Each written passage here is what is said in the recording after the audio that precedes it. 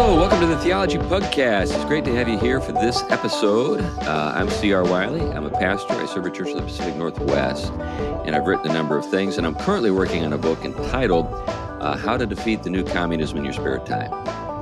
It's a little pithy little book. Anyway, that's tongue-in-cheek. Enough about me. Let's kick it over to you, Tom.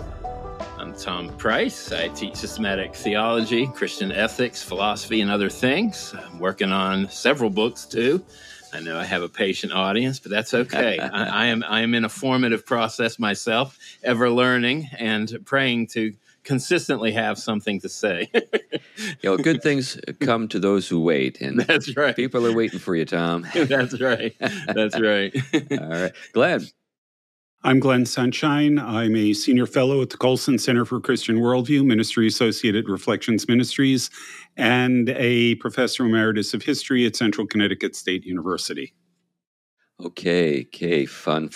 Anyway, it's my day, and I want to talk about vitalism. Now, the article that we're all responding to is found on Substack. It's something that was written by Matthew B. Crawford. Perhaps my favorite public intellectual these days. We've talked about his work before. I'd love to get him on the show sometime. But he's best known for his book, Shop Class of Soulcraft. But he's got a couple of other books that haven't done quite as well, but are just as rich. One of those is entitled The World Outside Your Head, which is his critique of Kant and the legacy of Kantianism. And then Why We Drive, which is his pushback on what you could say is the trend in automotive engineering, but just in general with regard to AI, kind of taking the world of sort of manual competence out of our hands and handing everything over to machines. So he's actually advocating the value of actually driving a car with your own hands and your own feet. He's a proponent of manual transmissions, and I'm a fan of those as well. But anyway, I've always my first encounter with him in his writing, of course, was Shop Class of Soulcraft, and that was based on an article I think he published in the New Atlantis, if I remember correctly. But one of the reasons I've identified with him is because, in part, his childhood was a little bit like mine. He's the child of academics. Both of his parents taught at Berkeley in California. He grew up sort of in that, bohemian space that Berkeley is known for, and he rebelled. So here's the thing: if your parents are hippies, what do you do to rebel? Well, Matthew Crawford subscribed to Soldier of Fortune magazine, started working on cars, and became an electrician. That'll show him. That'll show him. He's a remarkably intelligent man, and because he was drawn to the world of physical work, he reflected on it. He brought his intelligence to it and made a really strong case for the value of, working with your hands and manual competence. And anyway, not to be sort of outshone by his parents, he did go on to get his PhD. Got it in political philosophy at University of Chicago, which isn't too shabby. Anyway, he still writes. He's got this Substack that he has. We'll have a link to it in the show notes. Unfortunately, you'll only be able to sample it, and it's essentially an article intended for his subscribers there. But the sample that you get might just tempt you to become a subscriber, and I think that's a great thing. I mean, it's really kind of a marvelous thing that intellectuals can do this these days. Not be beholden to publications or think tanks or academic positions. They can actually go out and make a living if they can build a significant audience just through their writing, and people can support them directly. And I support a number of people this way. But anyway, that's that. So the the subtitle of the article, which is entitled "What is Vitalism?" is a response to the over-administration of life. A response to the over-administration of life. Now, you guys have had a chance to look at it a little bit. Any thoughts that maybe come to your mind right off the bat before I jump in and start reading some things from it that we can respond to? I think from the start, it reminded me something of, kind of brought me back to my own childhood, with especially the kind of the way in which boys at play in their imagination and their competitiveness kind of, as you started to grow, became certain forms of argument, challenge, and debate, and insult, right? And that's the best part. It did, and that insult kind of prepped you for the rigors, interestingly, of even academic life. Where now I think you say anything challenging, people fall apart and need counseling. But then it was just part of the sport, if you will, to kind of challenge you and make you form yourself and your thought much more rigorously. This reminds me of something Lou Brock said. I don't know if you guys remember Lou Brock. He was a famous bass stealer, played for the St. Louis Cardinals. And after he retired, he was asked in an interview, "What do you miss most about, being a professional ball player?" He said, "The insults. We would just sit on the bench and rag on each other all day." And I get it. I remember one time at a church I served, I'd have these men's breakfasts once a month. And then we had a situation where we had a women's Bible study that we had a woman who was leading it, and she was unable to do it for a while. And the women were kind of beside themselves and wondering what they would do. And I said, I'll step in for a little while and, kind of fill the gap. So I got to lead the women's Bible study and the men's prayer breakfast. And let me tell you, they were totally different worlds. And a typical conversation at the men's prayer breakfast would begin with, "Hey, Bob, you better cut back on those pancakes. They're starting to show, bud." and then in the women's Bible study, it would all be up talk. "Oh, you look so nice. I love that blouse." This is surreal. Yeah. This actually is very relevant to the conversation or the article. We'll get to that in a minute. But anything you have there, Glenn? Yeah. There is a technical definition of vitalism in philosophy, which is not the one that he's using. Right. Mm-hmm. But it's actually very similar to the way vitalism was used back in the episode we did about Vikings. Yeah, which was talking about the end of Viking vitalism. It's a different kind of thing than the technical philosophical use. Yeah, and also it reminded me too of the Greek term thumos. Spiritedness. It's just kind of like getting out there and doing stuff and proving yourself and stuff like that.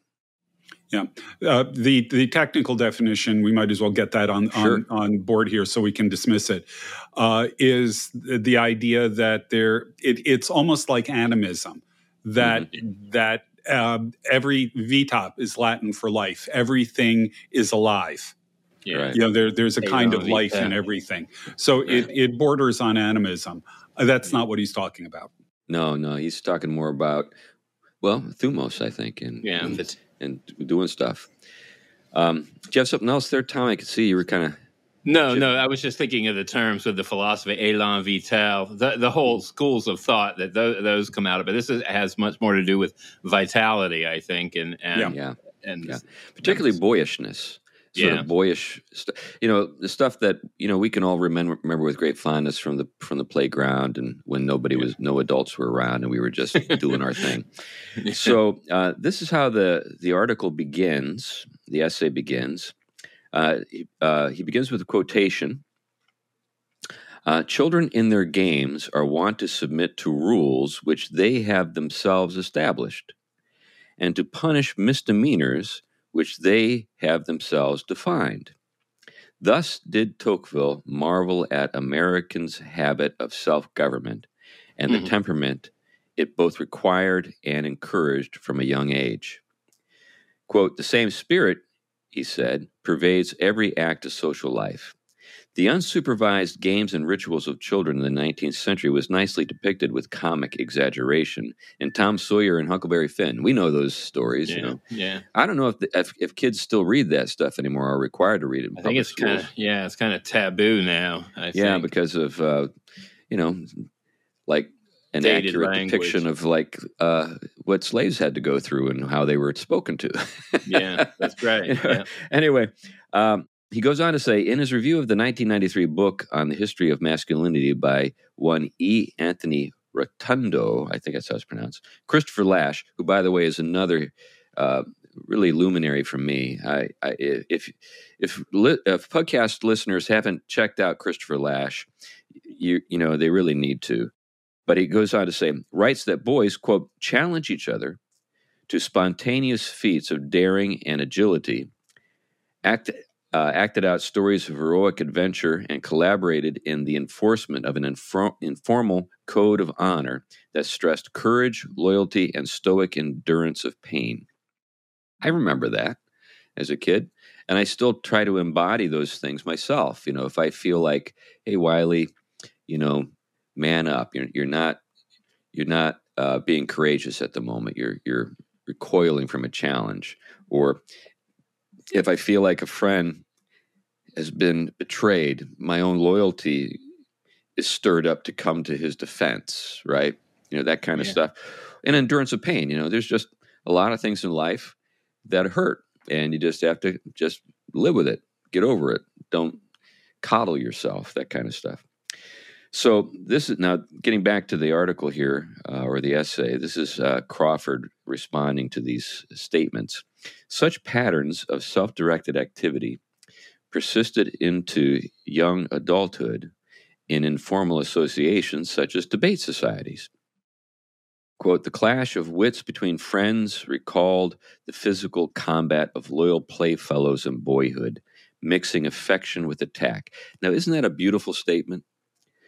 That's boyhood right there. Boys, I remember my favorite game as a boy was Army, you know, and I remember, this brings another fun episode to mind. So when we had our first child, our oldest son, Caleb, my wife was really into, you know, constructive playthings. She didn't want anything that was dangerous or violent or anything around. And I just told her, we'll see how this goes.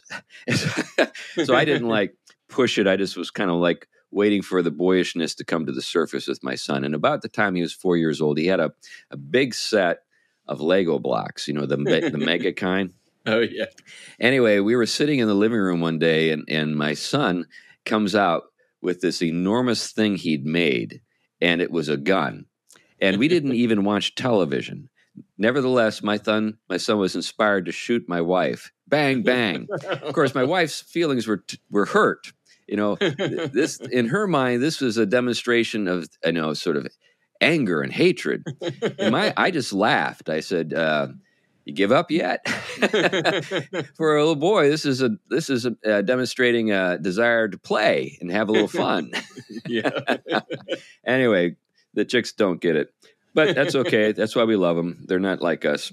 But any thoughts on that? I think that, I mean, the whole notion of kind of roughhousing and trying out things that are over the top in that space of where the real consequence isn't going to hit you upside the head, also allows you somewhat to get enough of a consequence from it. Usually, this is the participation in enough reality to where it's forming you to learn where those boundaries are. I remember playing Mumbly Peg. You guys ever played Mumbly Peg? Oh, yeah. So describe Mumbly Peg there, Glenn, to our benighted audience. Well, the way we did it in Boy Scouts when the leaders weren't around was you'd have your feet spread apart and you'd throw a knife, and if you could get it into the ground, you had to pull your foot in. You know, the other person would have to pull their foot into where the knife is. And the object is to get the feet closer and closer together until you don't want to be there anymore when they're throwing a knife. And then chicken out. And then, of course, if you chicken out, then you're the object of scorn, and then everybody's laughing at you. I always relied on the fact that I had really solid boots. That's right. That's right. You didn't want to play Mumbly Peg barefoot. Yeah, that would have been a different animal. That's right. That's right. Right. Yeah. Yeah.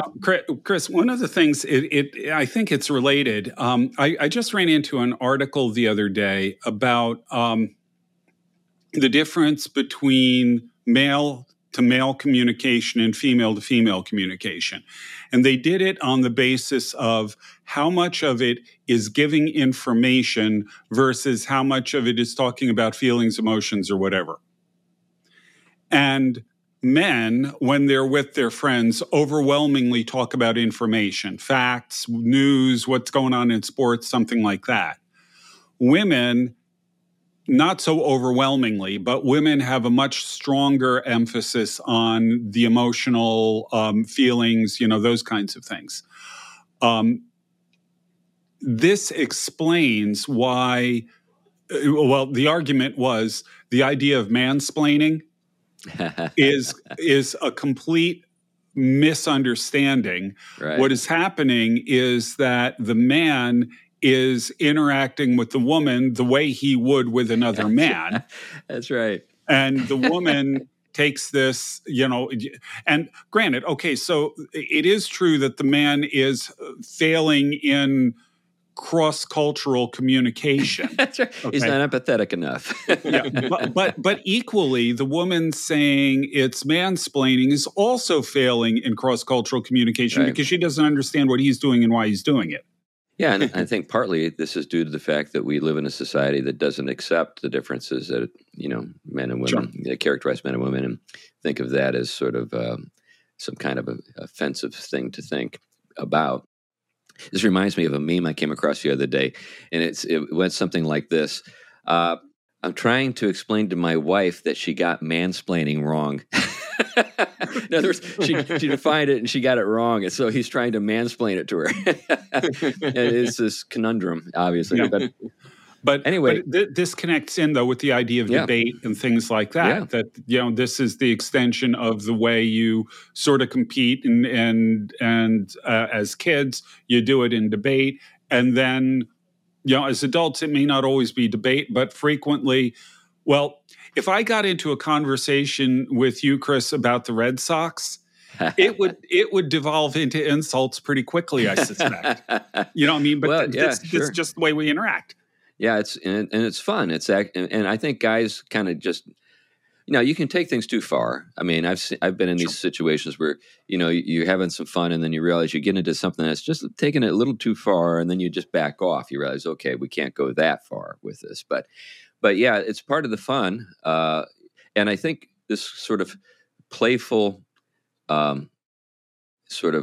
warfare plays out in different ways, and it's I think good that he brought in debate. You think about sort of the sphere of your strength. So, a big guy who's physically strong, that's where he's going to want to compete with other people. That's because that's where his strengths lie.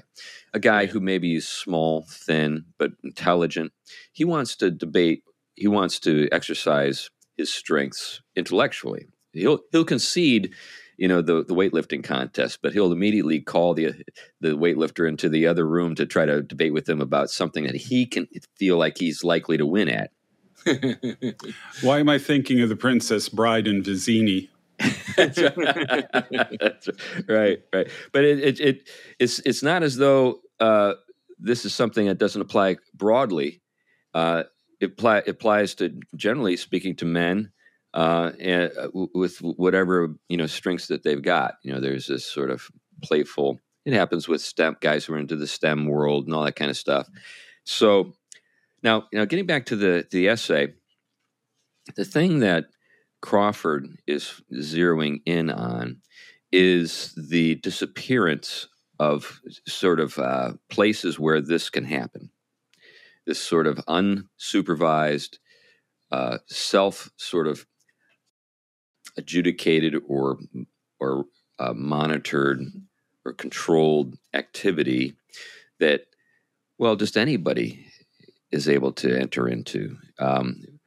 But he began this with boys, and there's this marvelous picture of boys playing stickball that is at the beginning of the article. But to get to where he is zeroing in and with his concerns, let me read this next paragraph. But by the end of the 19th century, such autonomous organizations of young men were fading away. It's interesting he goes back that far. Quote, education was increasingly confined to the classroom. Antagonistic rivalry to the playfield. Formal pedagogy replaced spontaneous play and self-culture.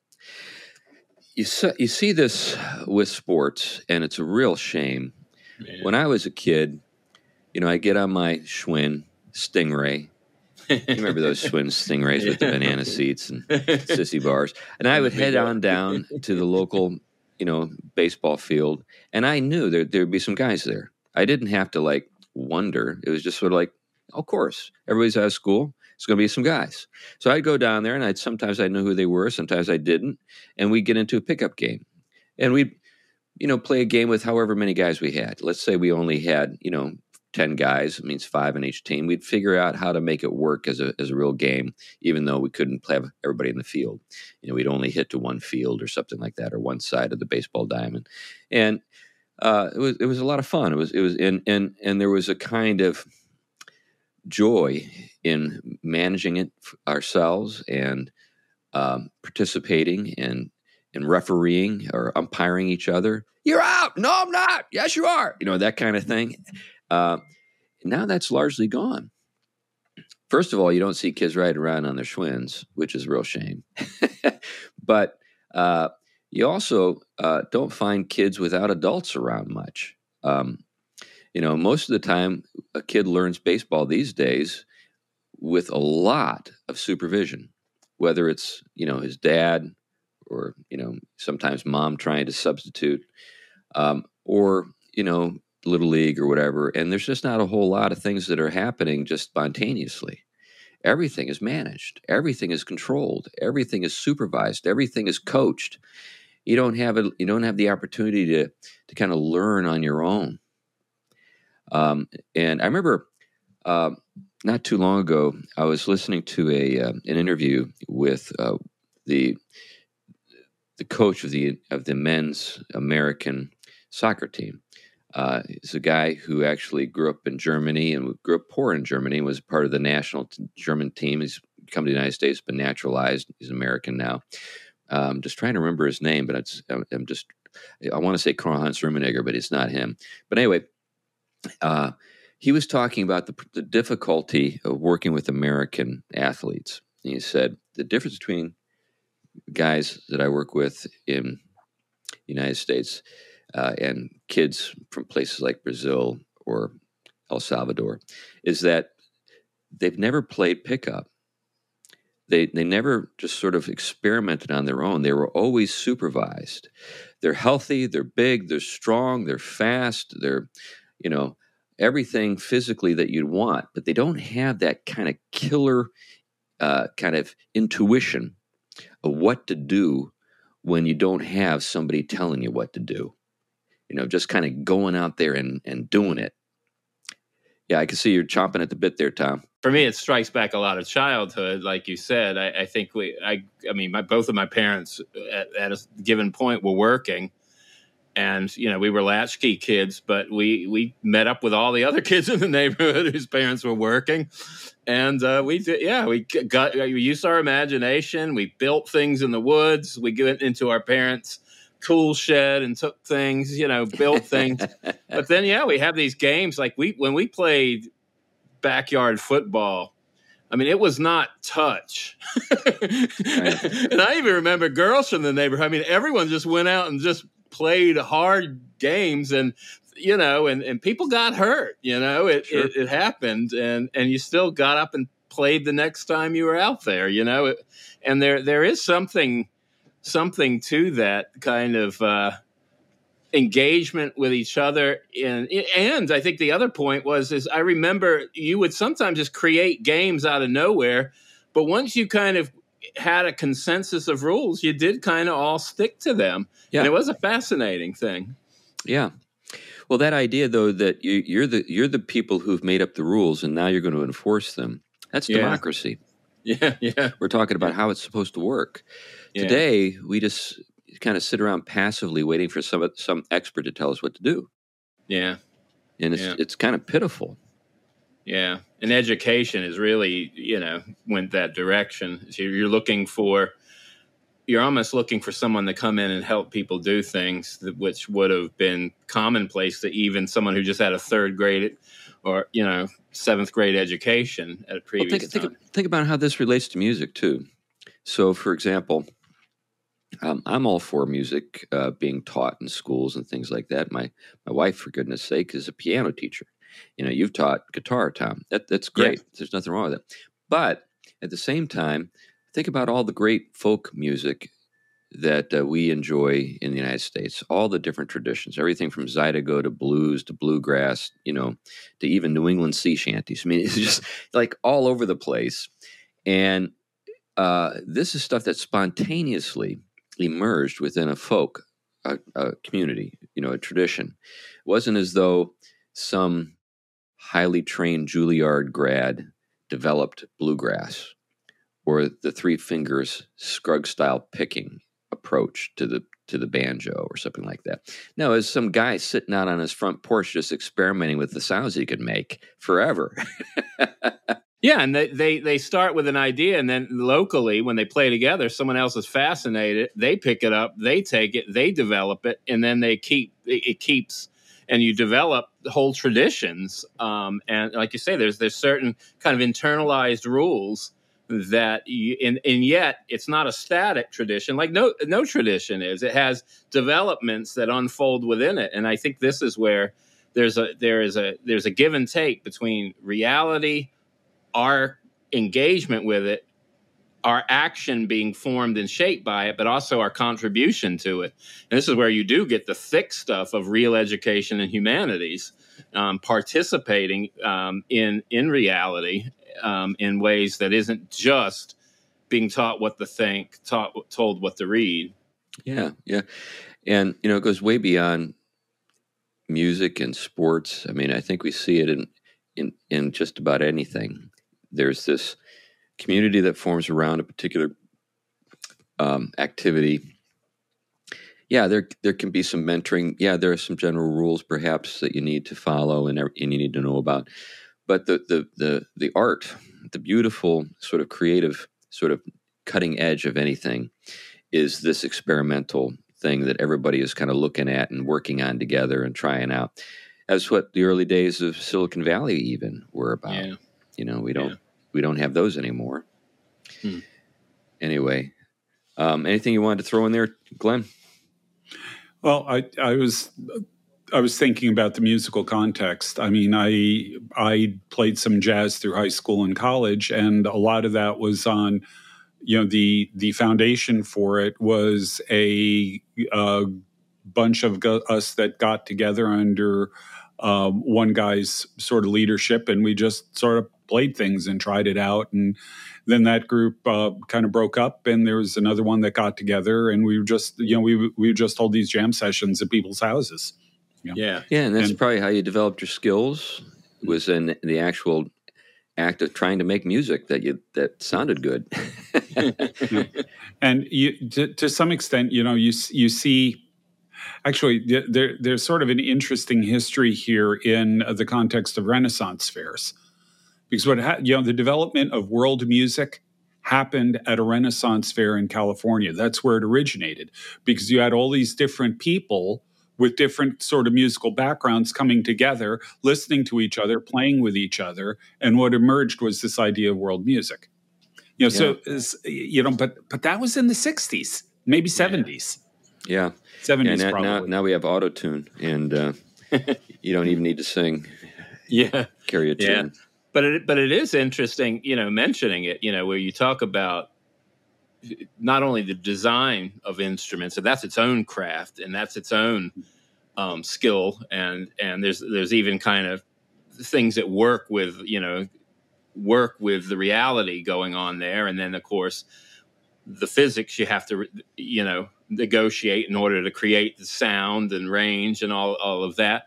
But there is a way in which, when people fall upon these instruments, there is something that skills they have to develop and hone and work at rigorously. And a lot of times, like you say, in certain contexts, I saw a guitar sitting around, nobody was playing in the house. I picked it up and started fiddling with it. And all of a sudden, that having to force myself in relationship to it starts the spring, a formation of the person that really there's a connection going on with wider reality, sound, time, tempo, physics, embodiment. This is stuff that. Go ahead, Glenn. Now, in terms of you have to learn the instrument, you got to learn the basics. It doesn't always work that way. My favorite example was Scotland. After the Battle of Culloden, when Scotland is basically forced into the Union of Crowns with England, England banned bagpipes as a weapon of war. Okay. And they thought that what they would do is bring a bunch of violins into Scotland, and then people would learn to play classical music. What you got were people in Scotland softening their bows and trying to imitate bagpipes on fiddles. And we're no longer talking violins here. We're talking fiddles. Yeah, and that creates the whole Scottish fiddle tradition, which passes over into American bluegrass. Yeah. Well, that's fascinating. I've wondered about that relationship between the fiddle and the violin, and now I know something more than I did. It's the same instrument physically. Yeah, but a whole different approach. Yeah. So let me go back to the article here and read a little more. Give us a little more to respond to. He says, if the life world means the background patterns of life that are taken for granted, within which one can dwell unmolested, here was a new determination to leave nothing taken for granted, nothing unstudied. What this meant in practice was the colonization of life, or I should say the colonization of life world by organized expertise corresponding to institutional money and power. Life under these conditions feels a bit off, like the opposite of vitality. One's own powers of making sense of the world are somehow disqualified.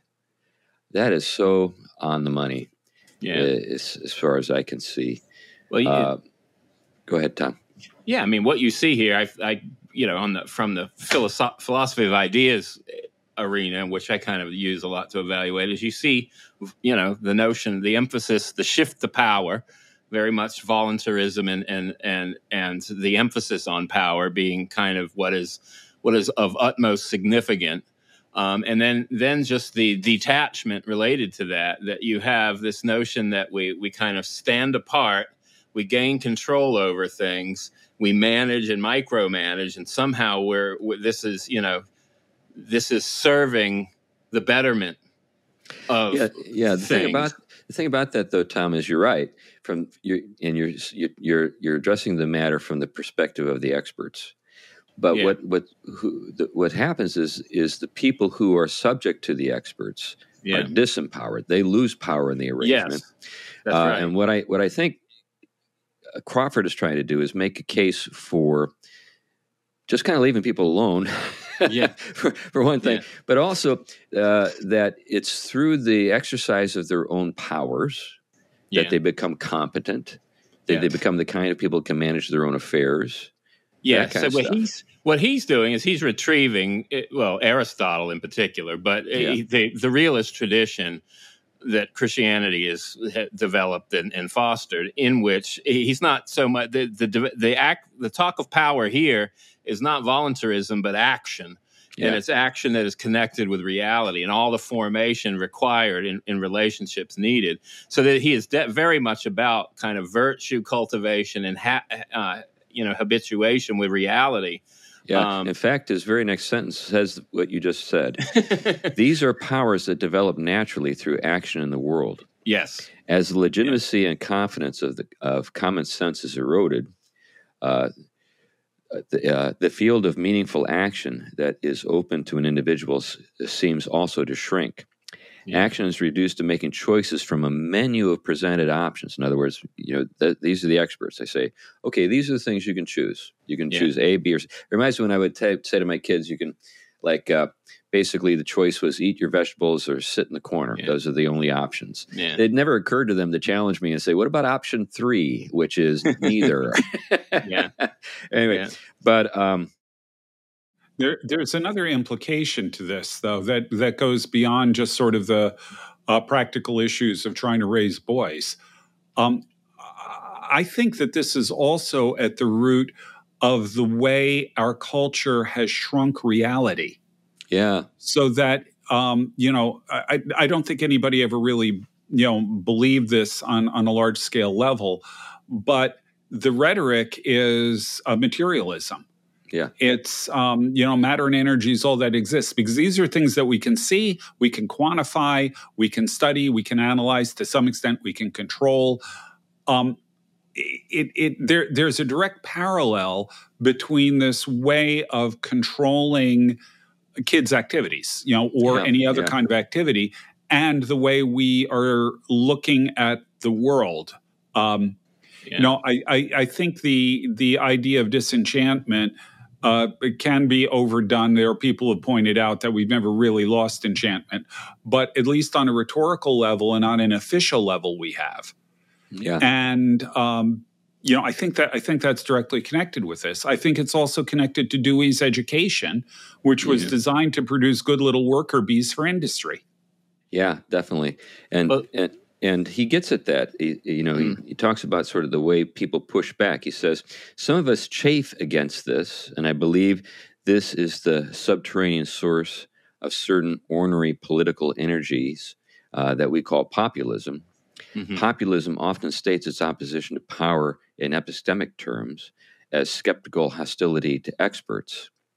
What gets lost in all the screeching is that the basic impulse at work here is a positive one, which, in other words, people want to have control over their own affairs. They don't want to just simply hand their lives over to the experts to be managed. Yeah, well, the experts have, in a very modern way, utilizing its voluntarism, is they basically cast a spell on things that forms people. Interestingly, they are about forming people, but they form people to think that they're basically the product of or the creators of what their choice decides.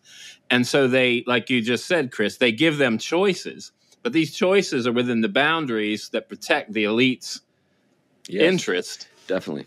And what that does is it, like Glenn said, the kind of the byproduct of that is a shrinking of reality, but also the shrinking of the capacity of the agent, because here the agent is reduced to choosing among the options that are given to them from the elites, if you will, or the shrinking of reality versus what happens when you actualize all of your created potential through a truthful enactment of what you're created to be. When you do that, you become, as Tolkien said, co-creators, not merely people waiting around to choose what options they've been given by a shrunken view of reality. Yeah. Well, he moves on in his essay from childhood into young adulthood, particularly as concerns college admissions. But this is a worthwhile matter for us to focus on for a little bit. It relates to everything we've talked about. But what's occurring is the way a process or sort of what's developing is a situation or a scheme in which college admissions is shaping all of the lives of people and their childhoods, so that today people, go about the process of choosing a preschool for their kid based on whether or not it'll help them to gain admission to an Ivy League school. Just nutty stuff, It's just, I remember when I was younger, the subject of college didn't come up until like maybe my freshman year of high school. That was like the moment that it was first introduced to me. The notion was first introduced to me that, if you want to get into college, it's probably a good idea to work at your grades now. But that's fairly well into the game here. Yeah. That's ninth or 10th grade, right? So, but people who are trying to shape their lives to make the lives of their children to make them most, I guess, attractive to the college recruiting community. Just everything is being, I guess, they're being groomed is what they are for college. Now, speaking or using that term, I know brings other things to mind, but that also brings something to mind. I just saw today the Daily Wire came out with a study. They didn't conduct the study; they're just announcing the results of the study. A surprisingly large number of people in the Ivy League schools now are identifying as LGBTQ whatever. So I think the numbers are up over 30% at Brown. Now, that doesn't surprise me knowing Brown. Brown has always been the school that tries harder because it's not at the top and it's got more to prove. But, it's almost as bad at Yale, almost as bad at Harvard. It was almost like when you looked at the schools, the more prestigious the Ivy, the lower the number was, which was interesting to me. Yeah. But even at Harvard, it was up around 20%. Well, especially which is just nuts. Yeah. Well, when critical theory started to go beyond the limited boundaries in which it should have stayed, and started to infect everything else, besides creating a lot of pseudo scholarship, because that's really what it is. A lot of neologisms and developments of words and, phrases and trendiness, but disconnected from reality in almost every case. But you started to get all this, the running of departments for grants and funding that were basically promoting that kind of pseudo scholarship. But not just the scholarship, Tom. The identities. So if I want to get into a school, absolutely. If I identify as bi, do my chances go up? Well, of course they do. Yeah, and similar for academic posts are similar. If I put a long earring in and call myself Wilhelmina, it's a lot easier for me to. But this is the managing process. This is the whole point. Is so that people are grooming themselves to be attractive to these schools. They're identifying as certain things. It reminds me of Plato and the Republic. I put this up the other day. What's honored in a country is cultivated there. Well, if you honor this stuff, don't be surprised. This stupid notion that a lot of folks have that we've inherited from people like Rousseau, that we're just little flowers that are just wanting to bloom, and whatever comes out is what was always in there. It's just stupid. It's just nonsense. Yeah. And what people are learning the hard way is that if you provide incentives, people will do what they need to do. I think that's what goes on with a lot of transgender nuttiness with men getting into women's sports. These guys were, second tier, third tier guys in their sport. And when they competed against other men, and they go right to the top when they go into a women's sport. But people, democracy, it's one of the things that Aristotle talked about. He said, societies, there are plutocracies, which are ordered by money. There are aristocracies, which are, based on the notion that some of the virtue of your ancestors has somehow been handed down, right? And then you've got democracies, which is people who live for honor. And what happens, we've seen this time and time again. Let's say some self-made millionaire discovers that he's being snubbed by the local club. He says, well, why is this happening? I've got as nice a car as you've got. I live in the same neighborhood you live in. What is it about me?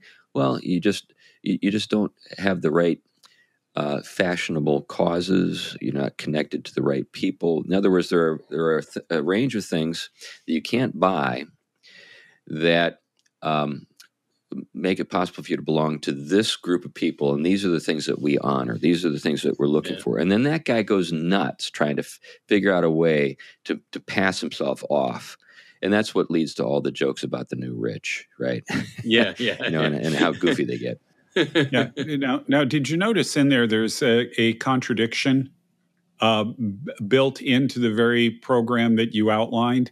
If you're doing Rousseau, it's letting the person blossom into who they really are, but everything is programmed. That's right. Right.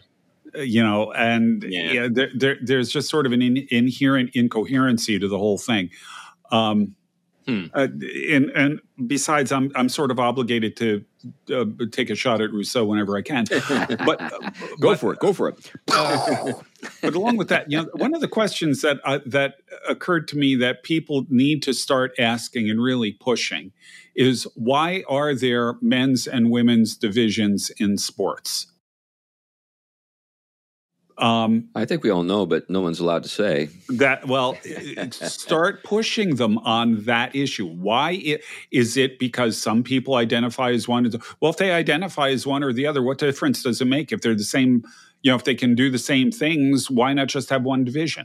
Everybody knows the answer. Yeah. But this is the point where you got to push them. I think rhetorically, I think that is the break point for a lot of these things. Well, I agree. So long as you're not so wedded to the institutions that are promoting the insanity. So I think we've all seen people who are willing to go off the cliff with the lemmings because they really like being in the group that the lemmings make up.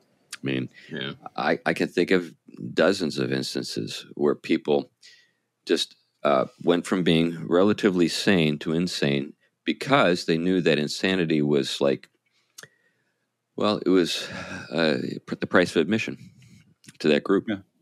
Well, I was just thinking about an interview I saw today in which somebody was trying to push, this is in Britain, someone was trying to push him on how unfair it is to the women swimmers that William or Leah Thomas is there. Because I mean, he was literally head and shoulders taller than all of them and everything else. Yeah. And he would not say it was unfair. He did everything he could to avoid the question. So I think what you do is you change the question. This is what got me thinking about this. You just change the question. Why are there men's and women's divisions? Mm-hmm. What is the reason for that? Because once you answer that question, then the transgender thing goes away. Yeah. Well, but unless you have mass psychosis.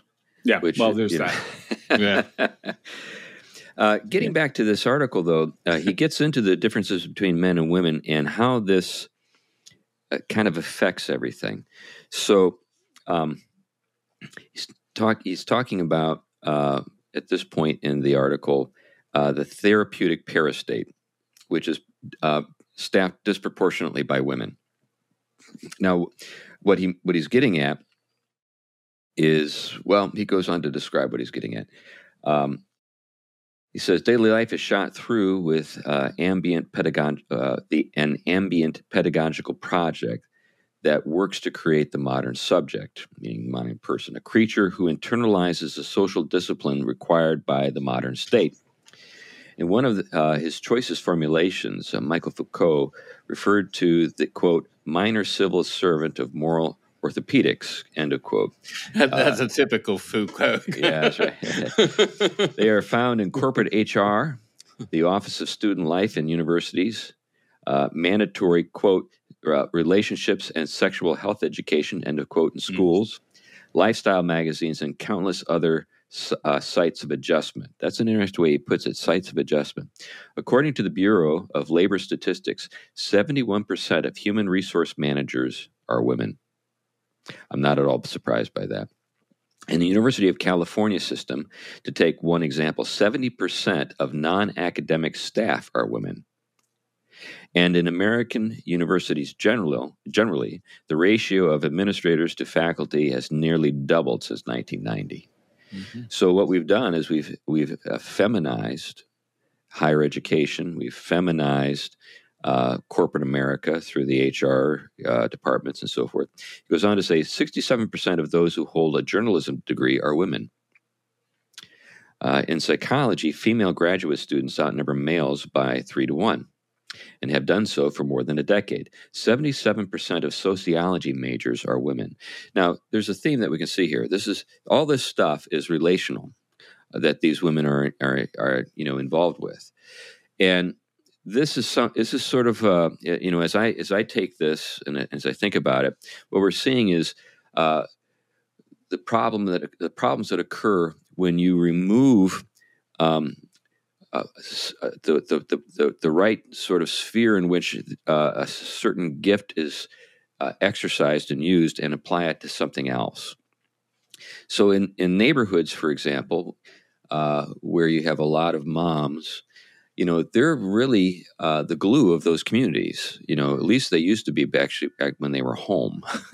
Yeah. Even today, if I want to know something about somebody or have some sense of how things are going for somebody, I'll often ask my wife because she's got a kind of a sense of what's going on because of the conversations that she has and the empathy that she has and the desire to see people succeed that she has and stuff like that. But this is very difficult to reconcile with the demands of a high performance sort of meritocracy. In a meritocracy, you either know what to do or you don't. You're either competent or you're not. We saw sort of the way this can kind of go crazy with the recent episode with the sub that went down to look at the Titanic that was crushed. The guy who was the owner of the company wanted his company to be inspirational to young people, so he essentially, just hired a lot of young people who didn't know a whole lot. And he had a guy who actually knew something about submarines who told him, this was basically a death trap. And if you go down in this thing, you're going to die. And he warned him. He wrote reports. And the guy, for all of his expertise and knowledge in this particular area, was fired. So, anyway, he hurt some feelings, but what he was trying to do is save some lives. But this is the tension. I saw it, even as, when my kids were small and they played sports for the town team, at the younger level, ages of, when it came to like baseball, it was very much mom's kind of world. Everybody gets a trophy. Everybody wins. We don't keep score, that kind of stuff. Yeah. And then at about 8 or 9, dad moves in and it's all changed. Suddenly these things matter. Strikes are strikes, balls are balls. People get, beat bad sometimes. That's just the way it is. Yeah. Anyway, any thoughts on that? Well, I think he's on to something, especially where you see the kind of disposition of certain things has definitely shifted, I think, by that impact.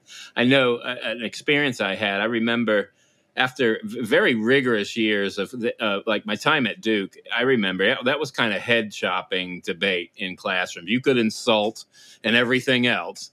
And then when you got to Britain, because I did my later work in UK, you could insult, but you did it very politely. No one insults someone like a Brit. That's right. You do it, but you do it very politely.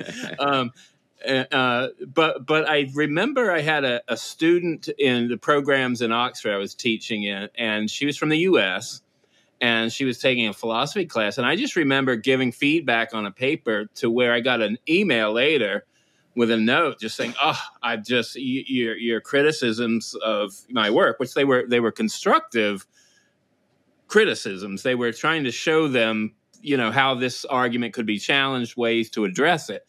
But she was just completely bent out of shape and hurt and traumatized.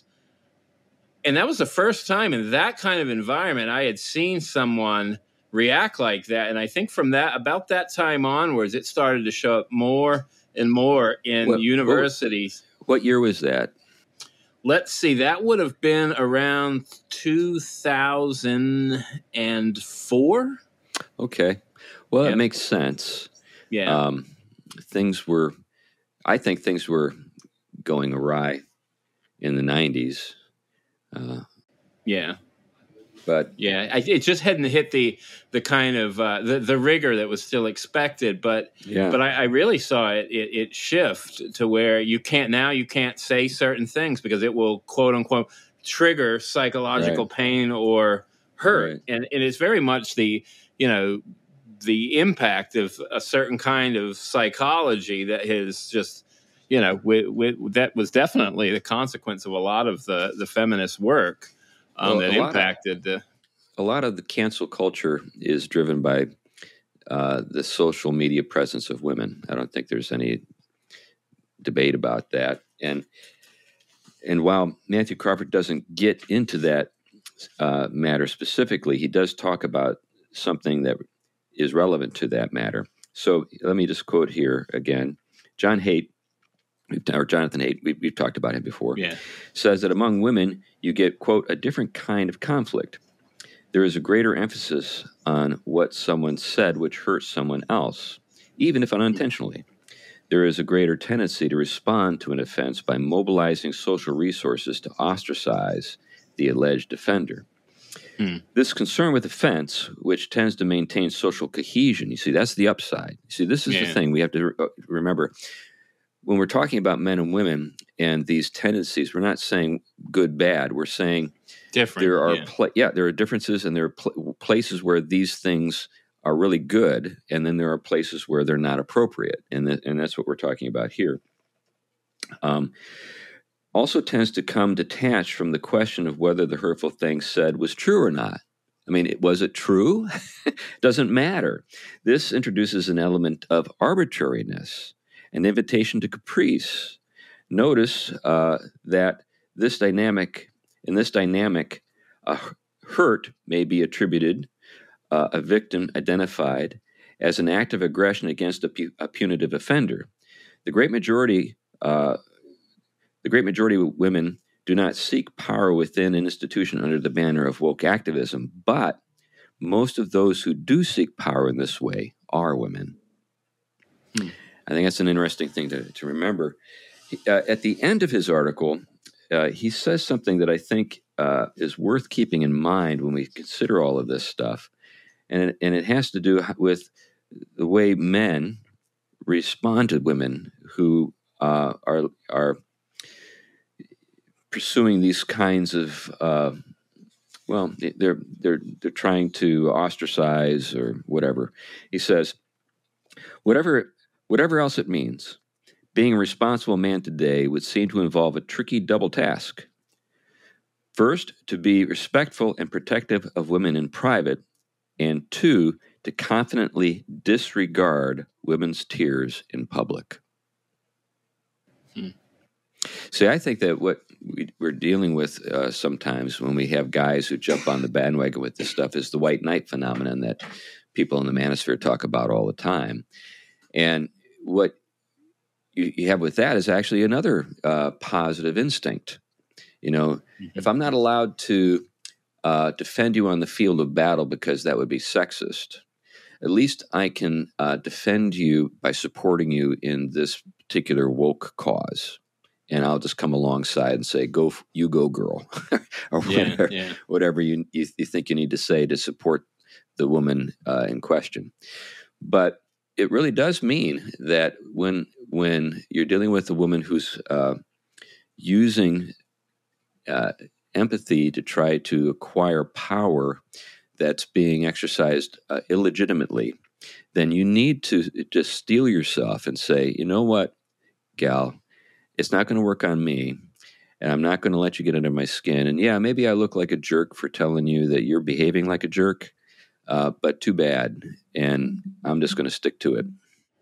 It's interesting you say that. I mean, and you're right. But I think one of the things we often don't pay attention to is just how destructive actually that form of power is, because there's a cruel side to it. Because if you are on the side of the one that has appeared as the trigger, you have to be eliminated. I mean, that's how the woke go at you. So it isn't kind of a soft way back into the fold, right? Constructive criticism. It is to the death, get you out of being able to hurt or harm anyone with tough words or feelings or competitiveness or toxic masculinity. In other words, that kind of canceling is ruinous for a lot of men, even when they so happen to just be a type or the one that gets, taken out because they can't get the other bad ones out. So it is, for particularly for guys who are engaged in political matters. Yeah, that's right. In corporate environments, but also in civic life.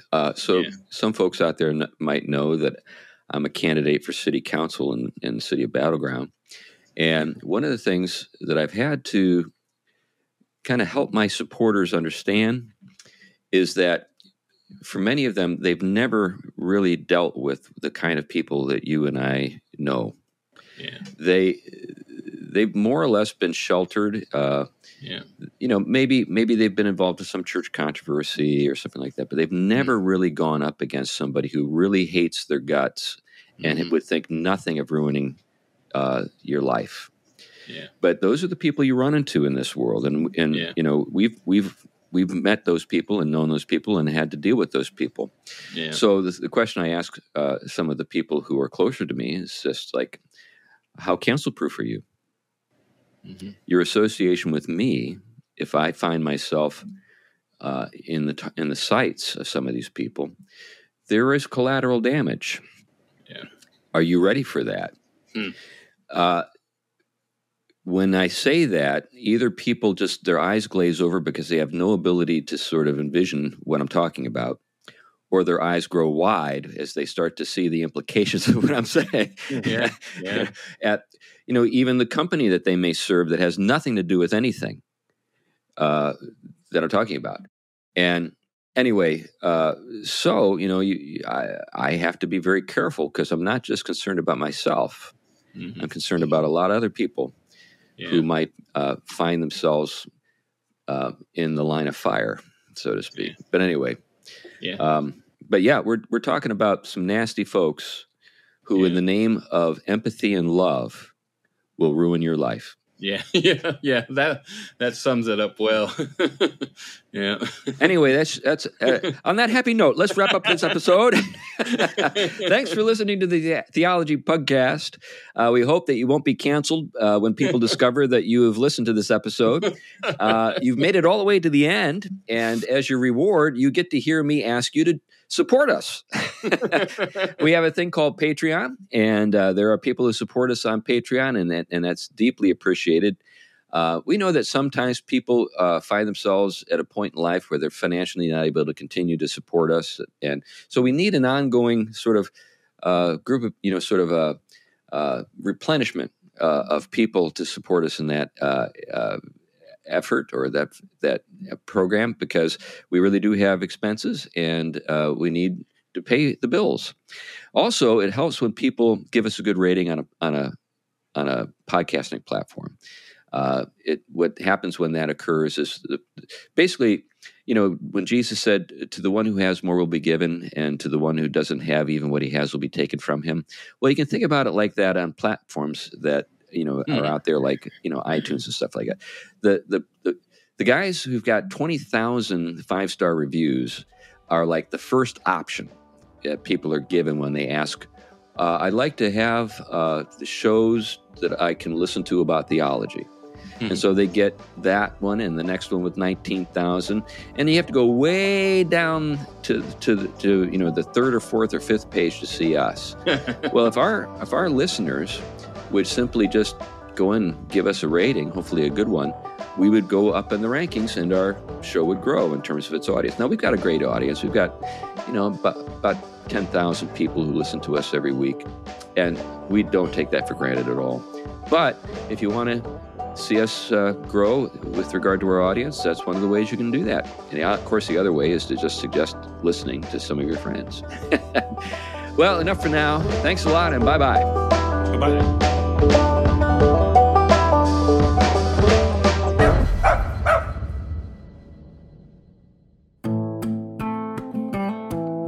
The Theology Podcast is a ministry of Trinity Reformed Church in Huntsville, Alabama.